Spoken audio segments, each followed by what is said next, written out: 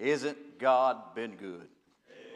To say just a moment here, I would like to thank you for the opportunity to stand before you this good fine morning and preach the gospel of Jesus Christ. There's not many people who get up on a Friday morning to go to church, but you chose to come to church, and we're grateful for that. I feel like a private first class amidst a bunch of general preachers, and it's good to see that people hasn't eaten them yet, so I don't think they're going to eat me either. Right? If you have your Bibles with you this good fine morning, turn with us to Acts chapter 3. Acts chapter 3, and when my help shows up, I'm going to get a little better. My help shows up.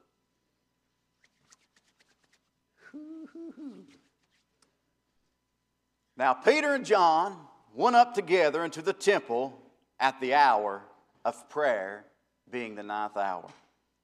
And a certain man lame from his mother's womb was carried, whom they laid daily at the gate of the temple, which is called Beautiful, to ask alms of them that entered into the temple.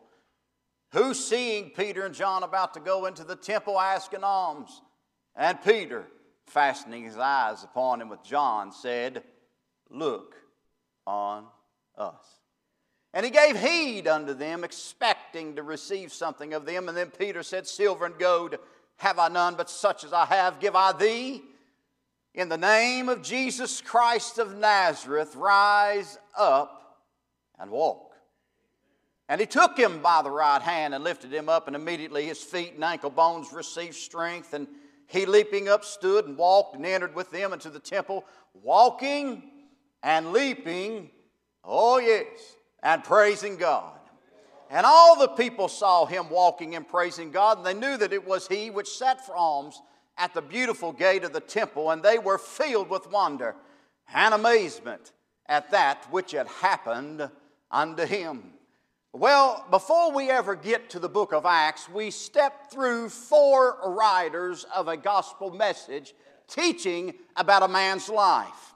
Matthew depicts Jesus as the king. The lineage and that is found in Matthew is a king's lineage. Now, kings are not chosen, kings, oh glory, are born. And then we step out of Matthew into Mark. Mark's book does not begin with a lineage. Mark's book begins almost with the ministry of John the Baptist. And Jesus is depicted in the book of Mark as the servant. There's no need for a lineage, because for a servant, there's no need to know your past, because your life is going to be about serving others. Well, as we step out of Matthew and into Mark, and now we're gloriously walking in the book of the physician, Luke, we find that in this book, he's depicted as the Son of Men. The lineage in this book starts and it ends with a man called Adam. He is the Son of Man. Well, as we step out of the book of Luke and we step into this place called the book of John, we find in the verse 1 of the book of John, he does not start with a birth. He does not start with a ministry.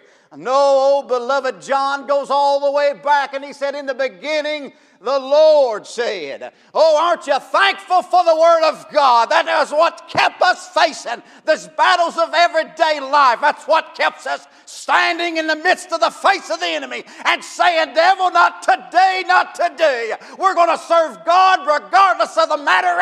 Our plow might fall short, but the Word of God will always get in, and it'll take you home. Aren't you thankful for the Word of God? Well, I feel my help coming. I feel my help coming. Well, and now as I have told you about the synoptic gospels, Matthew, Mark, and Luke, and then I told you about John, and we step into this book called Acts. It is the up, down, and out book of our Bible. Jesus went up, the Holy Spirit come down, and oh, yes, she did. The church went out. And that's what we're part of today. We're part of the church. The church is not in this beautiful sanctuary. Oh, I didn't figure I'd get a lot of amens, but God is in us. We are the church of the living God. That's why you can go down there to Frisch's and lead somebody to Jesus. That's why you can find somebody stranded on the side of the road and give them help, and they look at you and find out there's something more to you than what's really there. Oh yeah, because the church is more than just boards and nails and plaster and concrete. Oh, it's more than that. It's a born again soul. Oh, now we find ourselves, now let's get to the message. I'm not a fast preacher. I just hope they're cooking quick this morning. I don't preach a long time. I preach just long enough that people will invite me back.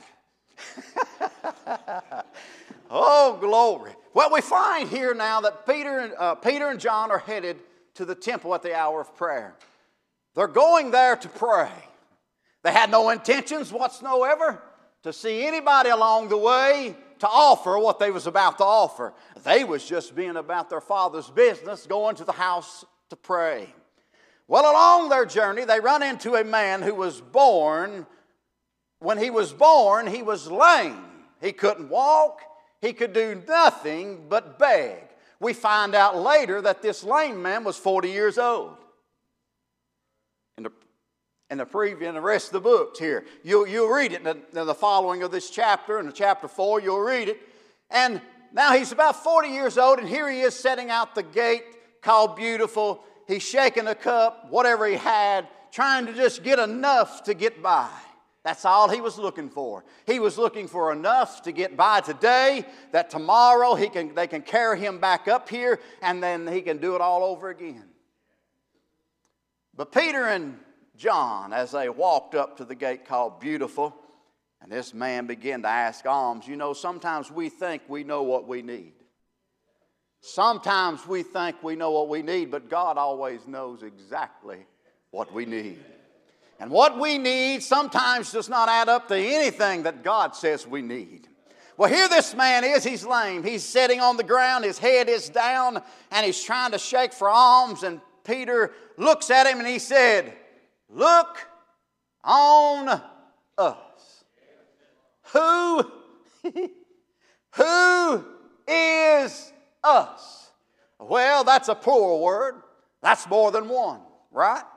Well, if you look at it with a physical mindset, you see Peter and John. But Peter was, I believe Peter, he had something within him that created him to be, instead of a singular form, a plural form. If you're born again, you're never walking alone again. There's more than just you fighting the battle. There's more than just you walking in this world. If you live the life, pray and seek God, God will use you greatly in this world who could care less.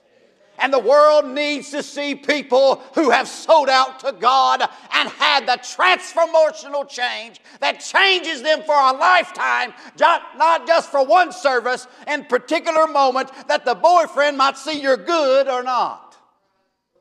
Oh, I know I'm getting over on the meddling ground, I guess. But you know, a lot of times we see a lot of people come to the altar and they kneel down, but they leave with nothing. They confess, but they never received. They just say, I was saved because I went through some scripture, and I'm just going to believe that scripture. Honey, when I gave my heart to Jesus, I dropped some things that moment that it takes a lifetime for people to get rid of. Well, I used to be a smoker. Whoo, son, it got dead then, didn't it? Oh, yeah, you know, you go to high school, you got to be cool. Well, you go find the old Marlboro man, and back then we had a smoke pit. Well, in high school, that's where everybody was at. We was all cool, we was all blowing smoke, da-da-da-da-da. Well, you get addicted to that nicotine. And you don't realize how hard it is to get rid of that until you want to get rid of that. Well, April 26, 2005, I sat on an old country church at Cobb Hill, Walker Johnson preaching the service. There I sat 2 pews back, sitting next to his wife. I want to encourage you something. If you're lost, never sit with a pastor's wife. Well, as I sat there, and they began to sing this old song, "Oh Come, Angel Band." Something began to take place within this boy. My eyes began to fill up with water, and I knew she knew I was under conviction. I'd say she prayed until I went to pray. But on April 26, 2005, I went to that altar of prayer and I gave my life to Jesus. Well, I was a smoker. You know, we want to quit all this stuff. All right, I'd been around people that claimed I've been around Christians that was smoking as well. I didn't think I was going to get no amens with that. Well, so I jump in my car and I head home. I fire me one up. Not 2 miles down the road, the Spirit of God, I'm telling you, the Spirit of God spoke to me and He said, if you ain't going to do no better than that, just quit. Out the window it went. I'm thankful I didn't burn Miller's Creek to the ground. I went home and I threw my cigarettes in the garbage. It's been 17 long years when I quit smoking a cigarette. Now, hey, let me tell you something. That doesn't happen to everybody. But bless God, I got the testimony. It happened to me. Well, 2005, July 7th, 1:30 in the evening. Yep. 2 months later, God called me to preach the gospel. And if you'd have told me I'd been in Newark, Ohio, 17 years later, I'd have told you you're crazy. Because I didn't even know this place existed till last year. But look what God has done. But here we have, let me try to get back to where I need to be. Here we have an individual, a lame man. His dependency was upon somebody else. He was used to it. He was overwhelmed by it. He was just comfortable with it. You pack me up there today, and you come back and get me some such and such time, and we can do this over and over and over and over. But like I said, when Peter and John looked at him, they seen a need that he didn't know he could have fixed. The man needed some legs. The man needed some strength in his ankles. You know, change is good. From a cloudy day to a sunny day, that's good. From a mountain of scenery to a beach somewhere, well, that's good too. That's where most people are right now this time of year. They're on vacation. But a transformational change is even better, because that's a lifelong experience with God. Well, here we have this lame man, and he's used to everybody packing him around, and nobody has ever had this vision for him. But along comes some people who has been with Jesus that has a vision for him. Now, here's the interesting thing about all this. You have to have faith to be able to offer. And they have to have faith and able to receive. So when Peter looked on him and he said, you look up here, look on us. He wanted to size him up. Look on us. And Peter said, silver and gold have I none, but such as I have, I give thee in the name of Jesus of Nazareth. And he did not stop there. He said, get up from there and start walking. He had to put his faith in action.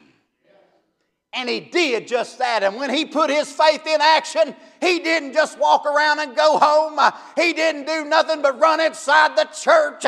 And he caused the ruckus in that dry temple area. He began to praise God and shouting and leaping and praising God, so much so that the people took notice of who that was. That's a transformational change. When Jesus, there's a preacher said this one time, no change, no Jesus. He make a bad man good and a good man better, but there'll be a change when Jesus comes into your life. We always changing all the time. We're always growing all the time. We build upon our faith as we carry on this journey with Jesus Christ. If we stay the same, we're not growing. If we stay the same, we're not doing anything. Well, here we have now, I asked you a question. I said, who is us? We are the representatives of the way. That's who we are. We're the ambassadors of Christ. That's who we are. We are the ecclesia. We are the assembly. We are the called out ones. We are the bride of Christ. That's who we are. We are the ones of the way. We are the body. We are the blood-washed, redeemed, born-again, spirit-filled, sanctified, separated embodiment of Jesus Christ. That's who we are. You can't put all that on a shirt. But you can get all that down deep inside your life to the point that people can realize there's been a change. And it's not an earthly change. It's a heavenly change. Yeah, it's a heavenly change. But here's the problem with our country. Everybody else has touched on it. I might as well too. Here we have this 305-foot tall, precious lady standing in the New York harbor. She's draped in a Roman cape.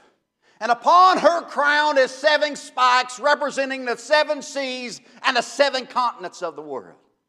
In one hand she holds the date and the day and the date of the Declaration of Independence for our country. And in the other hand she holds high the enlightenment of liberty. That, my friend, is the Statue of Liberty. Everybody that passes, migrants or whatever they are, passes through the New York harbor, they see the symbol of freedom. Only to get to her shores and see the result of bondage. Here it is, a lame man. He's in bondage. He's needing help. He's needing all the help he can get. He just thinks he needs money. He don't need money. He needs Jesus. Jesus can allow us to be what we never thought we could be, to an extent that the world says he couldn't have got here all by himself. Oh yeah, that's a life that people need to see, a transformational life that is lifetime. So in our country, back in the 1700s, they wanted to know why our country was so great. They wanted to know why the American dream and the spirit of America was so strong. Well, we know that our founding of our country was built upon the principles of God Almighty. When they was writing the Constitution of the United States, they couldn't even get together for weeks and weeks. And then Benjamin Franklin said, "Have you forgotten this powerful friend? Or do we imagine we no longer need his assistance? The longer I live and the more convincing proofs I see of this truth, that God governs in the affairs of men." They began to pray before they would gather together to write this great governance for our country. And it has become one of the greatest doctrines or greatest writings that man has ever written. Standing on freedom, standing on God Almighty, and standing on the promises of the truth of this book. We are still basking in the blessings that God has granted of our forefathers, but slowly and quickly all those blessings fading away as we begin to turn our back from God and turning it to what we think is good and what we think is right. But this individual said, "I wonder why America's experience is so great and why it's basking in all this blessing." And she went 25 years before the Statue of Liberty was even concluded. And she said America had her pulpits. Now this is why they said that America was so blessed. You ready? America she had heard that America, her pulpits flamed with righteousness, did and had secret genius and power. Her pulpits was on fire for God. They stood for a cause, stood for a purpose, understood transformational change, and there she proclaimed that America is good because her pulpits are on fire for God. Now here we're living in a day when our pulpits are mainly 6-foot icicles that have a spaghetti backbone that just back off of the Word of God and don't preach it forward. Because we're tired of watching people walk out when truth is preached, we try to keep the crowd. But if we can keep a few people that are sanctified and born again and know a man called Jesus, you got more than those bubble Christians that blow up and go over here. And when the bubble pops, they begin to take on that church body as their home church. But when they left this church to go to that church, they packed all the garbage they heard here and went there. And now it's caused conflict that people cannot even come and gather together again because of all of the negativity that has been spread out. Well, Clay City is just as bad as Irvin. We got a church on every corner. I've got some friends who just moved from New York. They moved to Irvin. And I did ask him, how on earth did he find this place? And he said, you know, back at home where we are, he said where we went to church, and he said about 25 or 30 miles was the next one. He said, I'm amazed that there's a church on every corner. My response was, we can't get along. That's what it is. When you can't get along, you uproot and you go down the street and you build another one. And when they can't get along, they uproot and they go down there and build another one. And I told them at home, I said, you know, you shouldn't really leave. You ought to just pray that God moves me if I'm the problem. Right? If I'm the problem, pray that God moves me. If I ain't the problem, I pray God moves you. Oh, I know that ain't good preaching. I know that's not. But America's not in need of money. Oh, no, she's not in need of money. Here's what her need is. America's need is mothers and fathers who are committed to training their children. That's America's need. America's need is school teachers who live lives of principles and are not afraid to impart the same to the students. Principles. America needs husbands who love their wives and wives who respect and honor their husbands. That's what America needs. This is starting to get personal, ain't it? We've been blaming Congress and Washington and the Senate all this time, and I think it's coming down to a personal mindset of what we're going to be and how we're going to help this country become great again, and I did not get that from a red hat. We need businessmen who will not lie. We need public servants, come on, not more politicians. We need pastors and preachers who will not ponder for popularity among their people by trading God's timeless truth for self-interest and self-help doctrines. Oh, we ought not preach for the crowd. We ought to preach for Jesus. Yeah, we ought to preach for Him. We ought to stand for Him. We ought to be just like that blessed Statue of Liberty who proclaims freedom. And every time you go to church, you have the opportunity to be unbound, unshackled, set free, delivered, born again, on your way to glory, filled up with the power of God and the Spirit of God, that it causes you to do something more for Jesus on your way to prayer service. Because there's a lot of lame people laying around today. They're missing the whole concept. They're just going hanging around outside doing this and doing that. But the real power ought to be in amongst the assembly of God's people, where they realize there's something more there than a yelling preacher and a good song. There is a Spirit of God that just comes down in a way that it just blesses everybody at once. It's like a strong wind from an eastern world. Just comes blowing across the congregation and blesses people as it comes by. Who are we? We are the redeemed. Who are we? We believe in the virgin birth. That's who we are.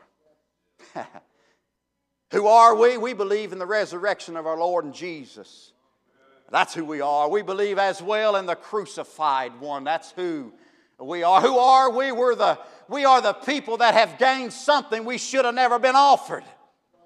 Oh, but God's sweet grace comes sweeping down. Where sin abound, grace did much more abound. Aren't you thankful for God's grace and the truth of God? When we get ourselves in a mess, it pulls us back out if we would only listen.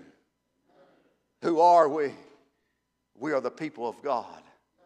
Who are we? We are the people that the United States needs to be looking to for help. Instead of trying to shut our doors and get rid of this book and put it back in school and put it back where it needs to be. That's who we are. That's who we are. Who are we? We're born again. Who are we? We're those people that was once this one day, but now we've been transformationally changed the next. It don't even take a day. It takes just a moment with Jesus. That's who we are. We are people of the way, for the way, going the way. We come to the crossroad and we thank Jesus that He's already there, and He went to the cross of Calvary and He said, don't worry about it, I got it. You walk by faith and not by sight. You stand firm regardless what the country says, what the world says, and what people say. Stand for Jesus. And that's going to be just fine. You hang on to Him. Who are we? We're the people who sold out to the world, bought into this man called Jesus. That's who we are. We're different. We're peculiar. Oh, ain't we peculiar? We can go from one state to the other and preach about the same man and have the same experience because He's everywhere all the time. He just needs us to be ready to receive what He has. Yeah, that's why I traveled 4.5 miles up here to be part of this. I did not intend to preach. I found out I was preaching. Come on. I've been hauled around by Brad Epperson. He's took care of me, wouldn't let me buy nothing. I hope he's the same way going home. But God's been good. He's blessed this service. He's blessed the preachers that's been here, and He will continue to bless those after this morning's service. You know why He's good? Because you allow Him to be good. You know why He moves? It's because we allow Him to move. You know why He saves? Because people open their heart up to the moment when He begins to knock and He draws them to Calvary. And they realize just how real this Jesus is and how much power He has. Oh, you ain't got to quit nothing. You get a hold of Jesus, you want to throw it all away. Come on, don't be trying to quit everything and trying to get it all right before you get Him. You're going to need some help to get rid of some of that stuff. Yeah, and you're going to find yourself later on as you walk this Christian journey. You're going to find yourself, there'll be a lot of things come back in your mind, and there'll be a lot of things tempting. You're going to have the same help that helped you get rid of it to help you get by it. And His name is Jesus. Oh, that's His name. The average age of the world's greatest civilization has been 200 years. Happy birthday, America. You're 245 years old. All the nations prior before us of that age, they have progressed through this following sequence. Find out if you see where we're at.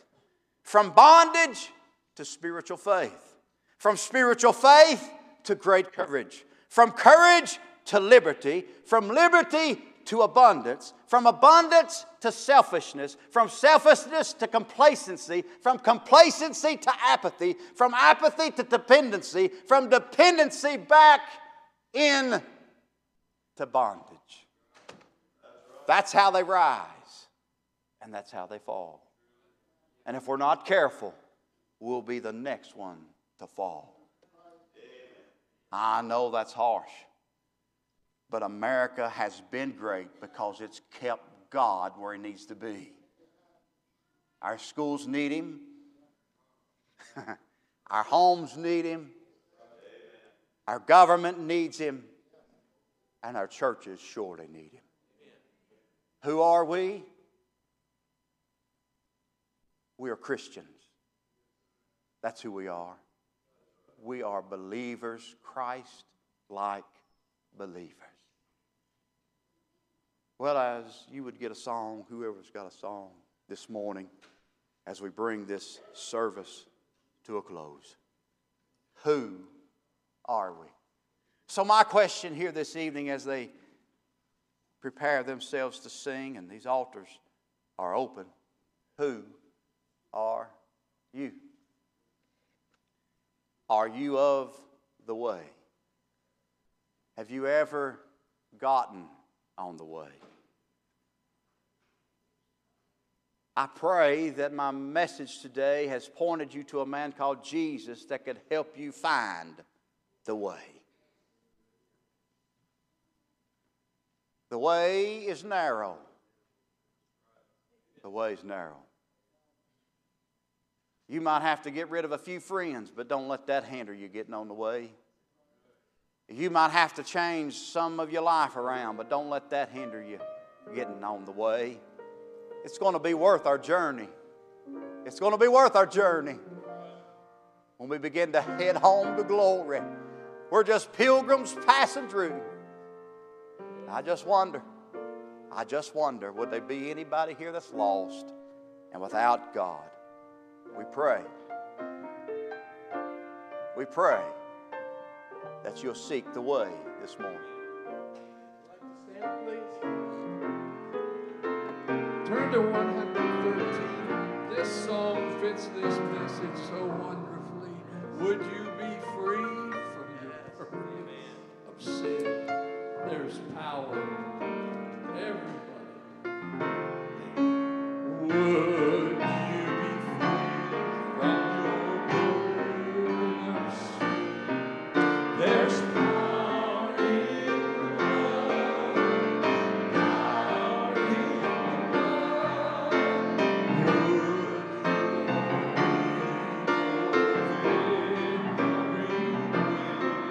There's wonderful power in the blood. There is power.